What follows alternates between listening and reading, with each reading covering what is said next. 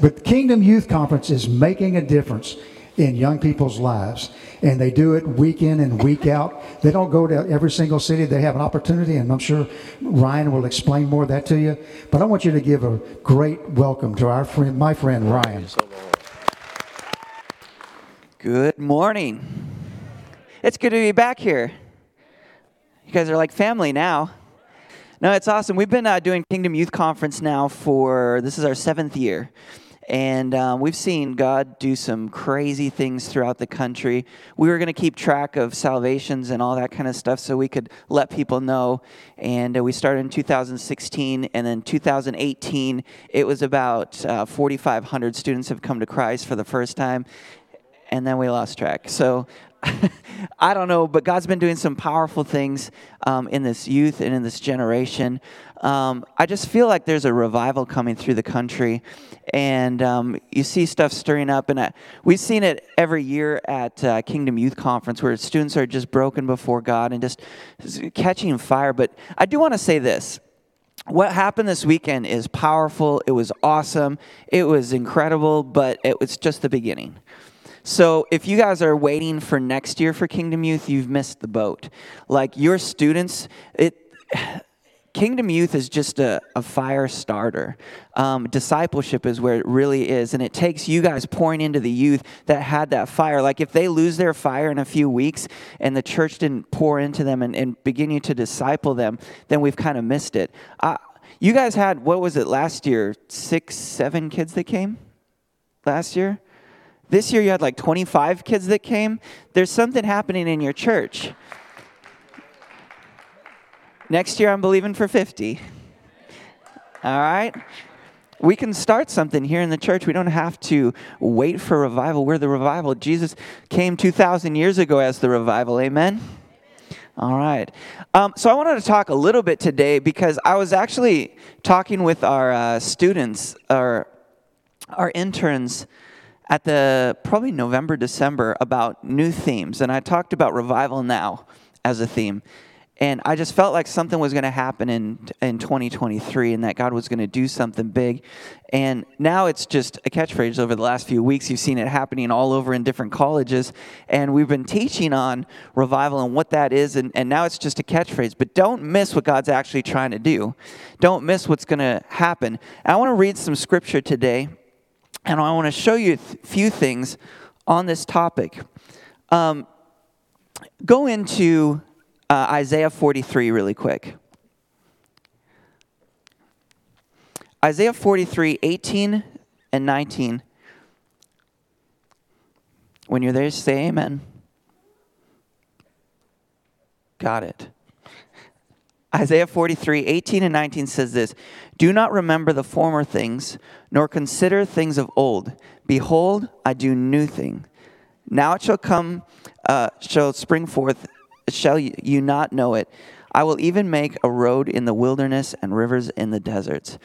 Don't look at the old things and the past and stuff, but God's doing a new thing. We just got through Christmas, the holidays, and then New Year's. I love both the holidays. You get to spend time with family. You've got all these traditions. And then the New Year's, where you all make resolutions on how you're going to better yourself this year. So if you go to the gym, you realize that January 1st through January 7th, you don't go to the gym because it's going to be packed with new people. You can go on the 8th because they're all gone by then. So this year, I didn't want to be a hypocrite, so I got my gym membership in November, and I quit before December. So I thought, I know more of this resolution and not making it. I'll quit it way before then. But that's actually a true statement. But honestly, we've got all these traditions. And for you guys, think back on the holidays and Christmas and all this stuff. Like for me, growing up, I had my family's traditions, right? And then your wife, she has their family's traditions. And then you get married, you try to create your own traditions while making your family's traditions. And it's nothing but chaos for the holidays. So this year, we decided to do something different. I called my parents. I'm like, hey, instead of coming home for Christmas, and obviously right there, I got shunned. I said, let's all go to Gatlinburg, Tennessee for Christmas. We'll get a nice cabin. We'll spend time in the snow. So we did. We went there. My sister and her family came. My parents came. We got this great cabin. We went to the aquarium there. We went on all the attractions. We had gifts there. It was a great time. And everybody said it didn't feel like Christmas. Well, what do we do at Christmas time? We sit on the couch, have popcorn, and watch Christmas movies, right? And now you go to this epic adventure in the mountains, and that was disappointing. Why? Because it was different. It wasn't what it was before. And we are people of habit. We are people that don't like change. In fact, when I was going to preach this message in Minnesota, we've all got our traditions. We all got our stuff. I love Texas because you're going to have a chili cook-off once a year. But I'm from Minnesota where we're going to have a potluck and lutefisk. So it's a little bit different. I can't say I like that one better. But we all have our traditions of what we do and what we're used to. And that can sometimes be a problem. Traditions aren't all bad. In fact, there's some traditions that are great. A chili cook-off is a good thing. It might not be a biblical thing. It might be in Hebrew somewhere. But there's some things that we do, but if we put that above what God's trying to do, then there's a problem. And I went to Minnesota to preach this message because I felt like God was saying, this is coming. It's coming. Prepare the people. Revival's coming. Prepare people. And I was giving an illustration of how we like to, our habits of the same thing. How many of you go to this church almost every Sunday? How many of you sit in the spot that you're at right now?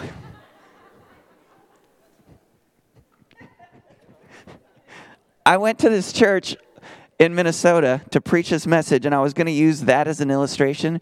I decided not to because I walked in and I put my coat down in the back, and I sat down for a little bit, and the pastor came to me and said, hey, can I talk to you? Let's just pray for a little bit. I said, okay. So I set my stuff out there on the chair, and we went and prayed. I came back, and there's a couple there, and I sit down, and the pastor's like, will you sit with me in the front? And I said, absolutely. So I start to get my stuff, and a whole family starts to sit up a little bit. They look at me, they sit up a little bit, they look at me, and I'm like, is this your spot? And they're like, well, we just always sit there. I'm like, well, I won't use that as an example this morning for them then.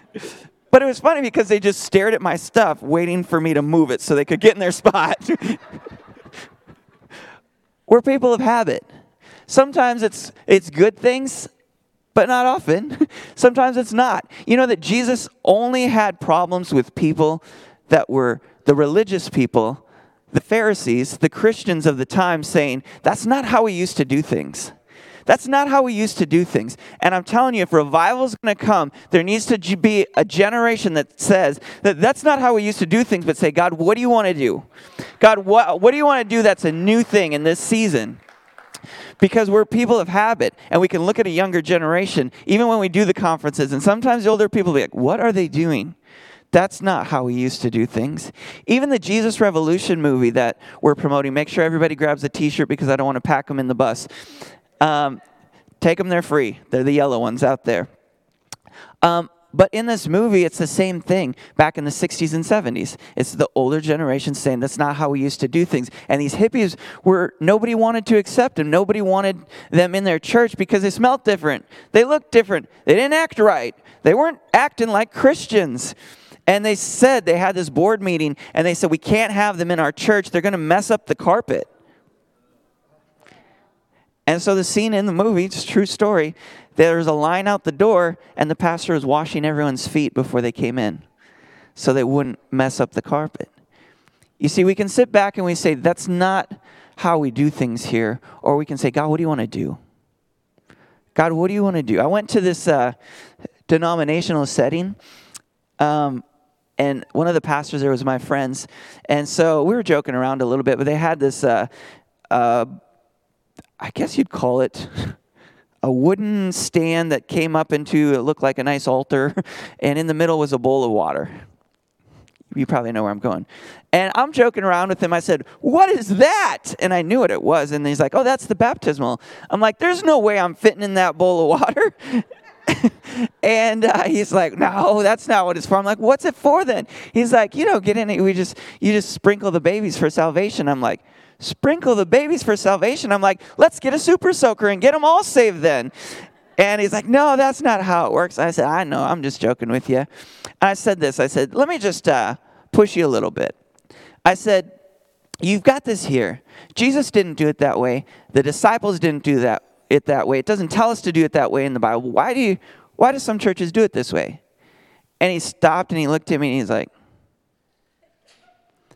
I don't know. He said, I've never thought about it. We've just always done it that way. I heard this story of this girl at Christmas, and she was going to help her mom with the meal, and so they were going to make a ham, and she said, okay, what you do here, and they put the seasoning on it, they did all this stuff, they got the oven ready, they preheated it, they got the big pan out there, and then they took the ham and they cut the two edges off the ham, put it in, popped it in the oven, and the girl looks at her mom and says, why do we cut the edges off the ham? And she said, actually, you're going to have to ask your grandma on that. She told me how to do this. And she went to grandma and said, hey, grandma, I was just helping mom with dinner. Why do we cut the edges off of the ham? And she said, actually, you got to ask great-grandma. She's the one that showed me how to do it. And she went up to great-grandma and she's like, great-grandma, why do we cut the edges off the ham? And she said, because it wouldn't fit in the pan. There's some things in church that's tradition that we've just done because we've always done it. Because sometimes when we get saved, we take on the traditions of whoever led us to Jesus, right? Whatever church, whatever denomination is. But that could be great things or it could not be. But don't let that get in the way of what God's trying to do. The Word of God is the number one, and that's the most important. And what God is trying to do, let that be number one. Now, I'm going to do something excellent for you guys that you all love. Let's go back into the Christmas story. No, we just got out of that for months. Go into Luke really quick, and I want to show you something. Luke 2, 8 through 20. It says this. Now there were in the same country, everybody say same country, shepherds living in the fields, keeping watch over the flocks by night. And behold, an angel of the Lord stood before them, and the glory of the Lord shone round about them. And they were greatly afraid. Then the angel said to them, do not be afraid, for behold, I bring you good tidings of great joy, which will be to all people. For there is born this day in the city of David a Savior, who is Christ the Lord. And this will be a sign to you. You will find the babe wrapped in swaddling clothes, lying in a manger. And suddenly there was a great multitude of angels and heavenly hosts praising God, saying, glory to God, highest, and on earth peace and goodwill towards men. So it was that the angels had gone away into the heavens, and the shepherds said to one another, let us now go down to Bethlehem and see what has come to pass, which the Lord has made known to us. I'm going to stop there for a second. I want you guys to look at this for a second, because in Scripture, this is a bigger story than we can imagine. You see, many people in Christianity, they think that God's trying to get them. We serve an angry God. He's a God that's trying to get. Let me tell you this. God is not an angry God. He's not upset. He's not having a bad day. And he's a very good shot. If he would have want you got, you'd have been gotten by now. Right? He's a good God. And if you think that God is after you and trying to get you for something that you've done, you've missed what the angels said, that peace on earth and goodwill towards men. You make them a liar when you think that. Why? This is something that was huge. This is where it changed. If you look around the earth right now, there's not peace on earth. So what is this talking about? It's got to be something different. Because the angels here, God's not lying. When he says peace on earth, he's not talking about from country to country in a fallen world. He's talking from heaven to earth. He's talking about he's not angry at you anymore. Why? Because peace on earth is now here. There it is. It's peace. It's laying in a manger. It's the blood of Jesus. He's laying right there. Goodwill towards men now. Why? Because I'm not looking at you anymore. I'm looking at him. And if you have Jesus in your life and the blood of Jesus over, he was doing something new. Now I want to say this. When the angels showed up to the shepherds in the field, this wasn't an instance of God saying, hey, I'm going to send my son down there. There he is. He's born. The angels got all excited, and they're like, we have to tell somebody. I can't wait. I'm going to tell the first person, so I'm going to go find some farmers. I'm going to go find somebody watching a sheep. And the first person that I see, no, this was very intentional. He told the shepherds first for a reason. You see, you guys said it from the beginning. In that same country, in that same area, this was Bethlehem. This is where they had to come back because this was the capital. They had to go and they had to take account for, be registered. They had to pay taxes there. They also had to go there once a year and make sacrifices for their sins. So this field wasn't just a field. You can go there now, still today, and see this field where the shepherds were. This wasn't a field like David where I'm going to go watch my dad's sheep. This was a field, and there was multiple shepherds, lots of shepherds. Why? Because this wasn't just somebody's sheep. This was the sheep that were going to be sacrificed. These were the shepherds that were raising the sheep that had to be perfect and holy. This was their job to watch these sheep because they were going to come and they were going to sacrifice these sheep for everybody's sins. The angels came there first because they said, you're about to be out of a job. Peace on earth and goodwill towards men. You don't have to watch these baby sheep anymore to be slaughtered. He's right there, laying in a manger. This is huge. It wasn't just by accident. God said, I'm going to do something new. The shepherds said, no, Lord, we've always done it this way. Line up the sheep, right? The Pharisees did that all the time. Oh, no, Lord, that's not how we do. Even Peter did that all the time. Here, kill and eat. No, Lord, that's not how we do things. No, if God's saying, I'm going to do something new, I want to be on board with that. I want to be on board with that. You know, here's a side note. This is free. This isn't, if you're taking notes, you don't have to take this note. This won't be in the test after. But also, these sheep, they had to be perfect because it represented Jesus. So they would inspect them, and when they would find a sheep, and they would check it all out, and then they would wrap it in swaddling clothes. Pretty interesting. Anyways, this is a powerful story of God saying that I'm going to do something new. You remember in 1 Corinthians when Paul was talking, and he said this. He said, some of you say, I'm of Paul. Others say, I'm of Apollos. I'm of Cephas. And some of you say, I'm of Jesus, right? What was he saying? He was the pastor. He was an apostle. So he go and plants churches everywhere. So Paul would come into an area, and he would teach for a long time. And then he would establish a church and move to the next city. So what he was saying there is people were complaining and arguing. Why? Because it was something different. Paul came in and established a church in Corinthians, and then people said, you know, I'm of Paul. And then Apollos came in who was opposite of Paul. If you read scripture, it said he was very well of speech. He was very well-rounded. He could talk with eloquency. He was very good at speaking. Paul, not so much. Paul was really blunt and to the point. He would say stuff like, man, if you're thinking it's circumcision or not, I just wish you'd go all the way. What kind of a pastor would get up there and say that on a Sunday morning? Like, most people would be walking out. But he had a way of speaking that was blunt to the point. And it's like, either get right or get left. And then you get somebody else that comes in there who preaches such great messages, and they do stuff, and then Cephas comes in, he does the same thing, and people are saying, well, I like this style better.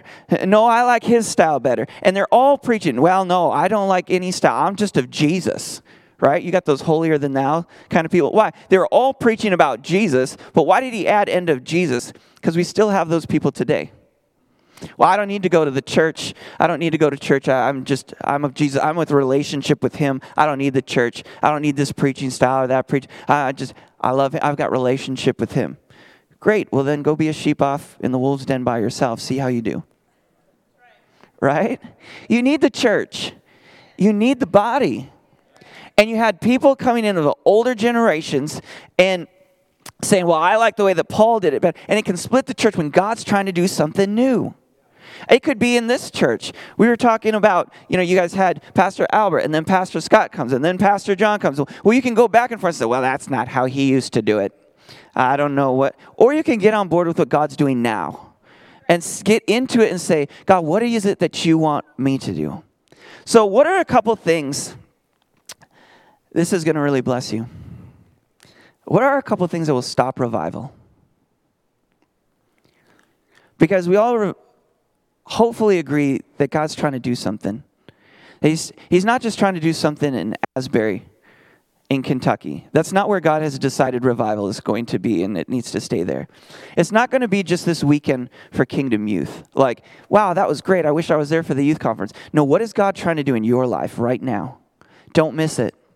Don't miss it. And what are something that could stop it? Did you know that the enemy of great is not evil or bad?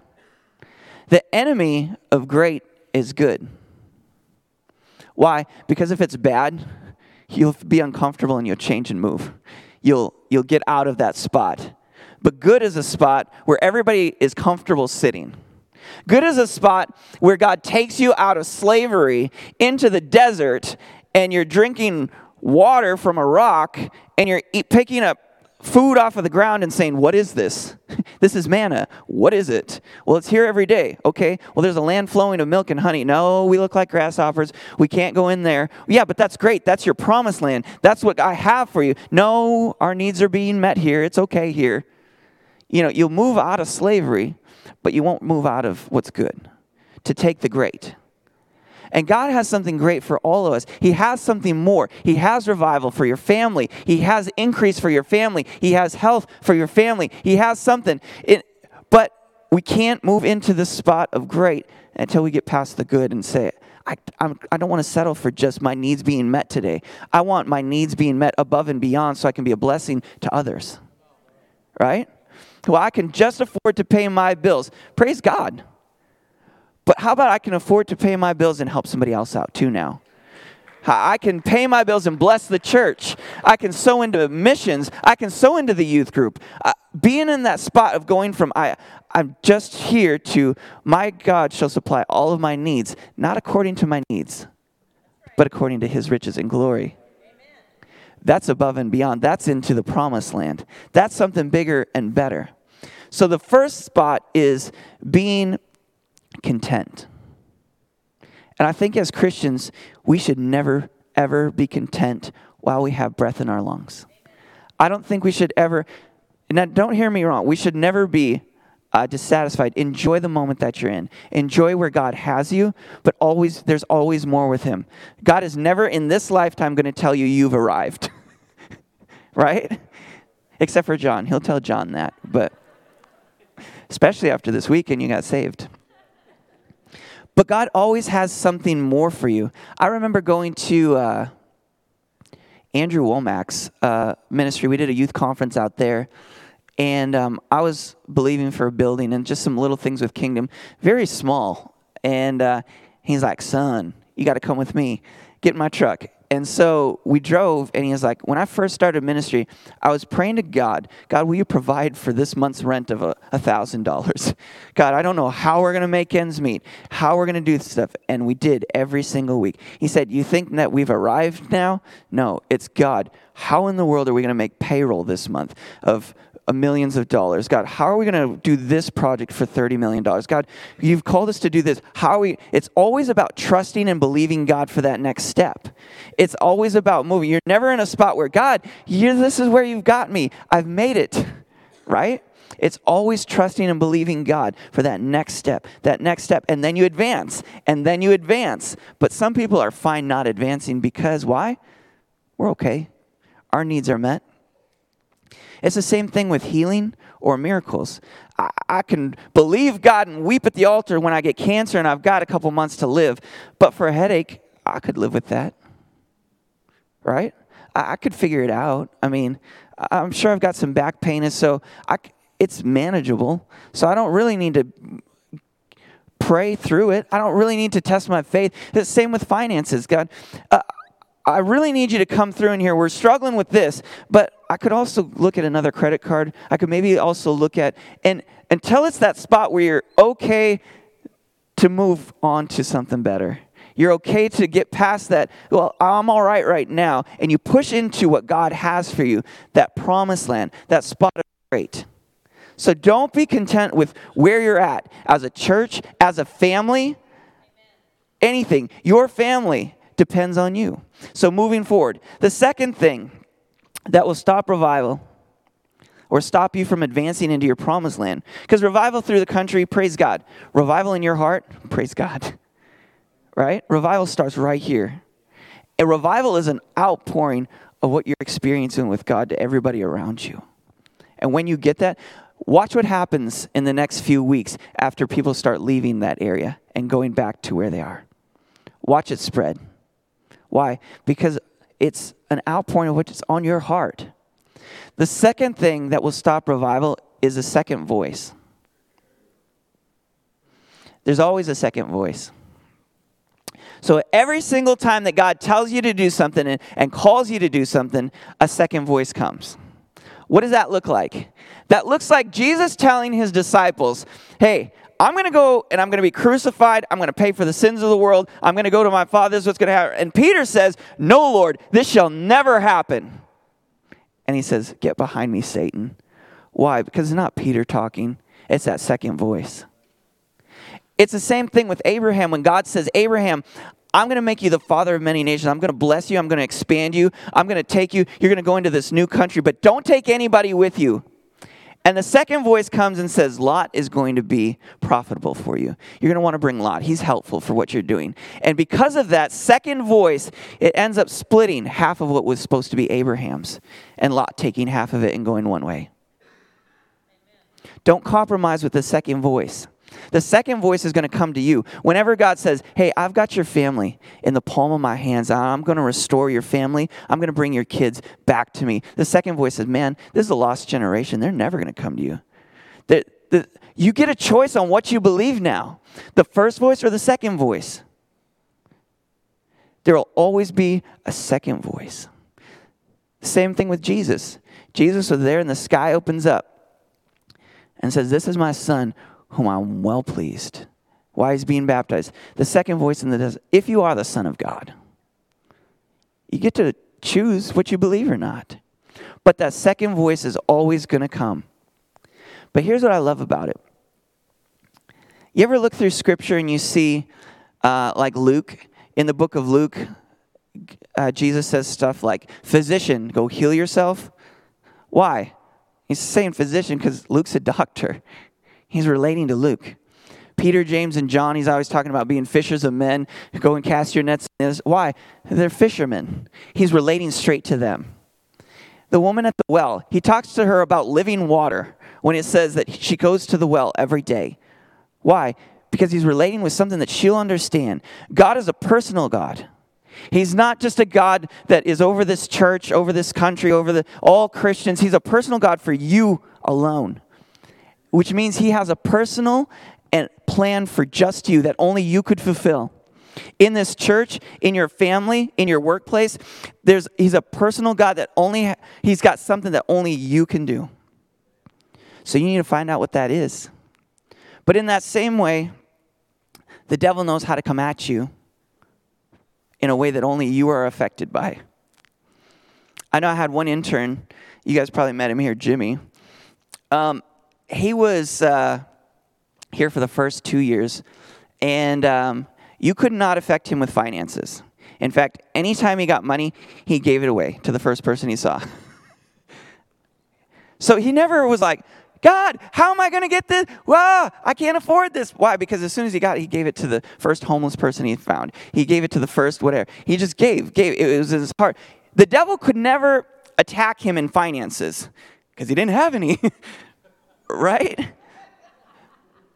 But for me, he could come at me and say, how are you going to make these events work? How are you going to pay your bills this week? Like, there's COVID going on. How are you going to even make it as if? He could come at me with my finance because he knows me. It's the same thing like in December, I have a little hobby farm. And I knew revival was coming. I knew I had to get in my head space. And all of a sudden, all of my chickens and birds started to die. Just wiped out. And I'm like, what in the world is this? And people were talking about bird flu. They're talking, there's different things that were happening. We could go into a whole nother message on conspiracy theories, but I won't. But it made me like go in a spot of like, what is happening, God? And just coming down. And the same thing, another lady called me. She's like, every time I feel victory, I start to go and I start to win in life. My husband comes at me and he's just like, why are you doing things this way? And why are you doing things that way? Well, it's a second voice. It's the devil can't get at you sometimes, so he'll go to the next closest thing to you. He'll come at you in a way that's only. You remember the book of Job? When Job was there, everything he had lost. And then Job says this one important thing. He says, the very thing that I'd feared the most has happened to me. The devil knows how to get at you. He's going to come at you and try to tempt you and get you out of get you out of the promised land, but it's going to be a different way than he's going to come at me. Why? Because we all deal with different things. Our emotions are different. We're all on a different spot. So he's going to come at you. So realizing that, you want to get into the place where God has you, that promised land, but realize that the enemy is going to come at you personally. And then we think, well, what is God trying to show me? How to grow up. He's trying to get you to pray. God's not trying to show you anything through that. The devil's attacking you. Right? So fight back. And when you start to realize this, because God has revival coming through the country, revival for this church, revival for this youth group. And if you're going to look and say, what is that church doing that's working, you're going to miss it. Because let me tell you, what works in New York City doesn't work in Houston. Spring, Texas. I'll end with this. I get the privilege to preach lots of Sundays out of the year. And it's awesome. And I love to do it. But people are so different around the country. And so different just around different denominations, different states, different cities. And in November, I got to preach in small town America. We're at the town of probably 300. And guess how many people go to the church? 300. And then I went to New York City. And I got to preach the next week. And that messed me up. It really did. I was there in New York City preaching. It was powerful. It was great. But I come in and I start to preach, met the pastor, went downtown, saw the sights, and I'm preaching. And over here is a gay couple sitting in the front cuddling and saying amen. And I'm like, I'm from northern Minnesota. That doesn't happen. And there's another couple over here, lesbian couple, another couple back here. Then I look, there's a few drug dealers here, people strung out, a couple people that I know are drunk. There's some NFL players that were in there, some different politicians, some different ex-witches. There are some witches that were there. And I'm preaching, I'm like, God, what am I doing here? This isn't right. Look at all these sinners, Lord. What in the world is happening? Why are they in the church? And I felt the movie. Nobody wants them here. Why are they? They're different than us, Lord. And they started to do worship. And those people began to come forward and weep at the altars. Gay couples holding hands, crying out for God at the altars. I know this is making you uncomfortable. I love it. And I'm thinking like, God, let's get them. Tell them they're wrong. Let's attack them. Get them. And I talked to the pastor and I said, what in the world's happening? Like he said, a lot of our leadership team came out of that lifestyle. A lot of our, one of our head ladies, she was a Wiccan mother, had all these witches underneath her. All this stuff was happening. And he said, if I go and tell that couple there that what they're doing is wrong and sin, I'll never see them in my church again. He said, if I love on them within 2 to 3 months, the Holy Spirit will mess them up. And they'll be... He's like, this gal right here was on my leadership. She was a lesbian couple here for 2 years. And the Holy Spirit spoke to her and said, you're not that way. I love you. And she said, I'm not that way. And now her and her ex-wife are in the church believing for husbands. The Holy Spirit knows better than I do. I I could sit there and say, that's wrong. Or I can say, I love you. God loves you. And eventually, they'll say, I want to get as close as I can to God, which means I don't want anything to do with this lifestyle anymore. I want to get as close as I can to God. This was garbage. This had nothing for me. This was a dead end. This was sin, and I want out of it now. And I talked to the witch mother, and she said this to me. She said, I just love people so much. She said, I talk to the devil every single day of my life. I know his voice clearly. And then when God talks to you, it will mess you up because it's nothing but love in his voice. She said, I've never heard love speaking like that from the devil. And what had happened is, I don't want to scare you or weird you out. Maybe I do. But I said, how did you get saved? And it was three of her gals that were witches came to the church to make a curse on the church. The pastor hugged them, loved them, said, we love you at this church, and I need you here. We're a better church with you here. And they came. And after a couple months, they said, we want nothing to do with witchcraft. We want Jesus. And I'm looking at this like, this is different. And what happened is these girls then came to him a couple months later and they said, we want all of Jesus. We don't want anything of this anymore. And he's like, what does that mean? He said, we were witches. And he's like, oh, well, welcome to the church, right? He said this, we've got a whole bunch of witchcraft stuff at our house that we don't want in our house, but we can't get rid of it because we took an oath and a curse and we pledged to the devil that if we get rid of it, our house and everything we have will burn. And he said, okay. Well, let me come with the deacons. They went over in the van. They got all the girls, their families. They went to the houses. They collected everything. They brought it in the van. They went to the pastor's house, and they started a bonfire. And he said, I'm not a superstitious guy. I'm not super spiritual or supernatural, anything like that. But he said, those books wouldn't burn. He said, then one of their gold statues started to lift out of the fireplace, and I had to push it down with a shovel. All the girls screamed and ran to the house.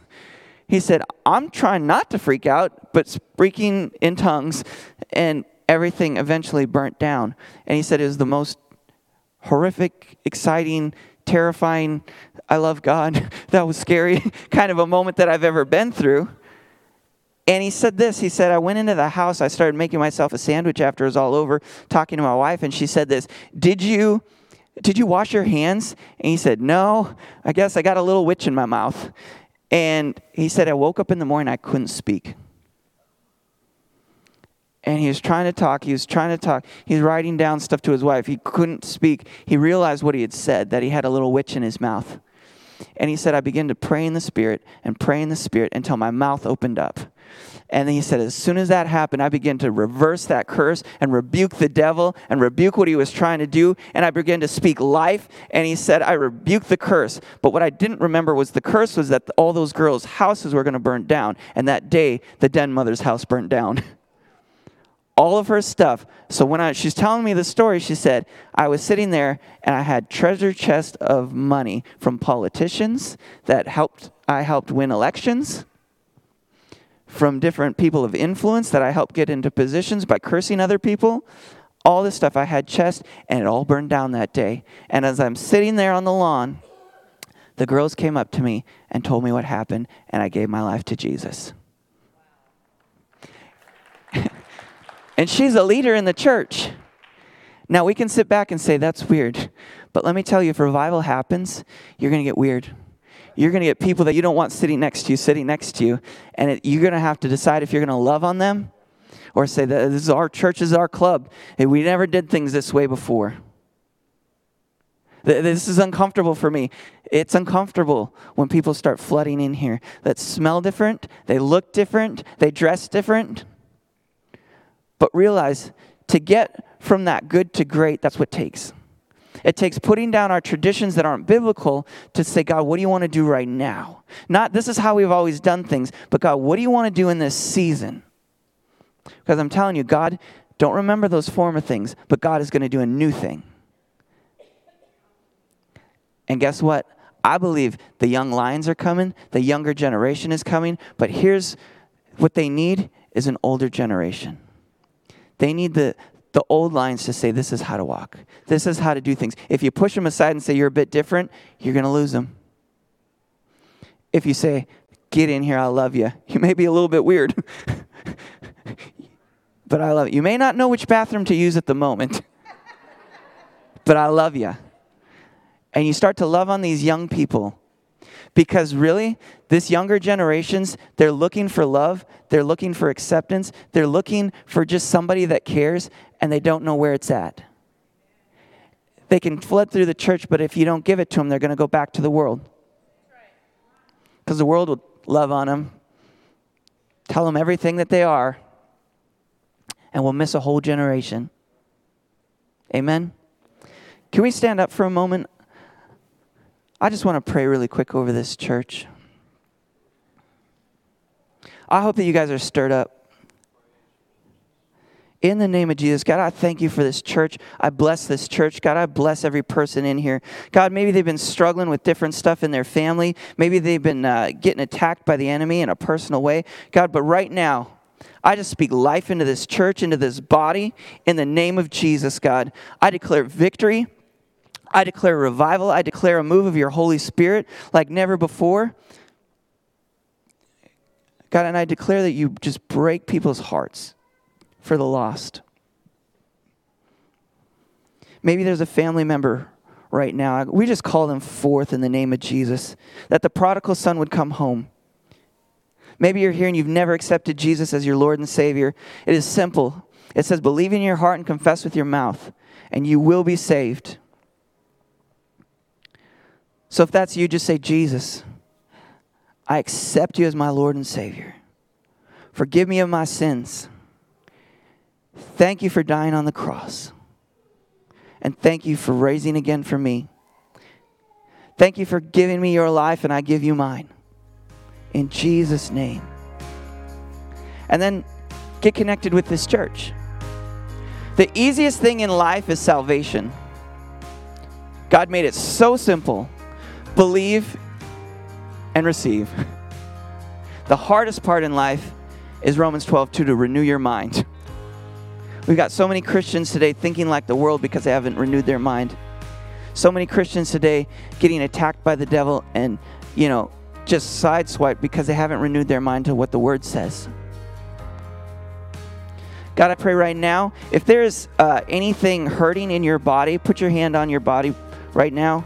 Wherever it is, I declare healing in the name of Jesus. Every ache or pain has to go right now in the name of Jesus. We command healing in the room. Holy Spirit, move right now. I command all healing right now on every person. We bind healing to this congregation right now. No sickness or plague shall come near you in Jesus' name. I declare finances in the name of Jesus. If you've been struggling in your finances right now, I declare increase. May God give you witty ideas, creative ideas. Maybe there be promotions and raises in Jesus' name. Thank you, God. People ask me if I'm a prosperity preacher. I say no. I'm the blessings of Abraham preacher, which are far beyond prosperity. Thank you, God. Prosperity is not money cometh. God, I'm going to go lay on my couch and watch Netflix while you send me a lottery ticket. Prosperity is God increases the work of your hands. What are you touching? What are you doing? He's going to advance you in those areas. He's going to bless you. He's going to give you witty ideas. The Holy Spirit is your teacher. Why can't He give you $1 million idea? In Jesus' name, God, I just bless this church, God. I speak life over the pastors in Jesus' name. Pastor Scott, while he's gone, too. Pastor Albert, Pastor John East, God, we just speak life in the name of Jesus. God, that you'd give them witty ideas for this church. God, in the name of Jesus, you would give them direction and clarity on what to do in this next season, Father. That your Spirit would move through this place. That the doors would be lined up out the back because people need a miracle touch from you, God. And they know where to come. In Jesus' name. Amen. But thank you guys so much for letting me be here.